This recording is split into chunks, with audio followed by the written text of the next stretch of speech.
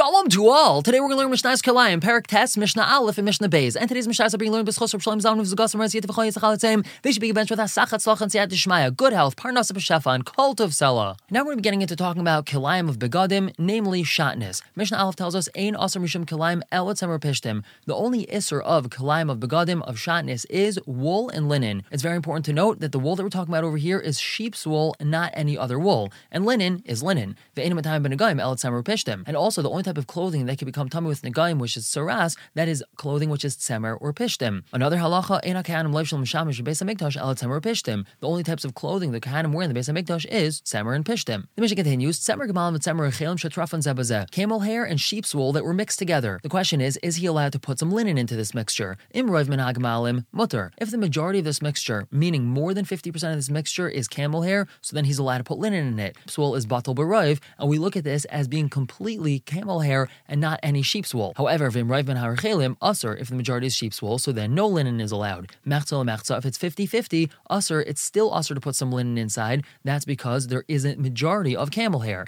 And the same thing says the Mishnah, v'chein ha'pishtin v'kanvas shetrafan zabazeh. If he mixed linen and hemp together, if there's more than 50% hemp, so then he is allowed to put some wool into this. If there's less than 50% hemp, or even exactly 50% hemp, 50% linen, so then it would be usher to put some wool into this. And moving on to Mishnah Beis, hashirayim, silk. Silk is very similar to linen. V'hakalach, which is some sort of material which is very similar to wool, and behem mishum kilaim, there's no kilaim issues. So you're allowed to make a garment of silk and wool, or of kalach and linen. Aval asur b'nei maris ha'ayin. However, it's usher to do such a thing midrabanon because of maris ha'ayin. People don't necessarily know that this silk is silk. They might think that it's linen, and therefore you would not be allowed to make a garment of silk and wool. Now the Mefarshim point out that this was only back in the day when people didn't really know what silk was. However, nowadays everyone knows what silk is, and they know that silk is not linen. Therefore, you are allowed to make a garment of wool and silk. The Mishnah continues, Hakar maksasais, mats and cushions that are made out of wool and linen, and behem mishum kilaim. There's no issue of kilaim, you're allowed to sit on them. As long as a person's skin doesn't touch them. If he's fully clothed, or if there's something on top of this mat or cushion and he's not going to be touching it, so then he would be allowed to sit on it. That is mid'oraisa. However, midrabanan it's usher because the Chacham are afraid that a small thread is going to come and wrap itself on him, and then that's going to be considered like he's benefiting from or he's wearing kilaim,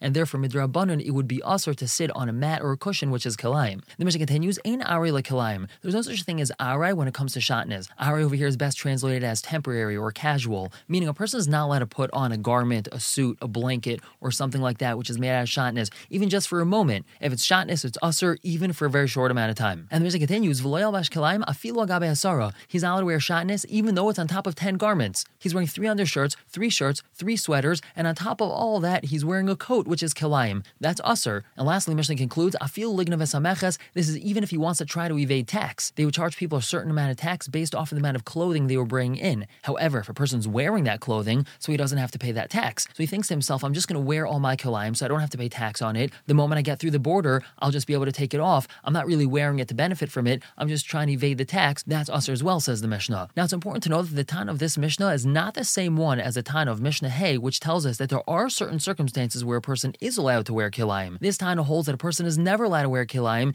even for a split second, even for a moment, even just casually, even just to evade taxes. The Tan of Mishnah Hay tells us that there are certain circumstances that a person is allowed to wear kilaim. We're going to stop here for the day. Pick up tomorrow with Mishnah Gimel and Daled. For now, everyone should have a wonderful day.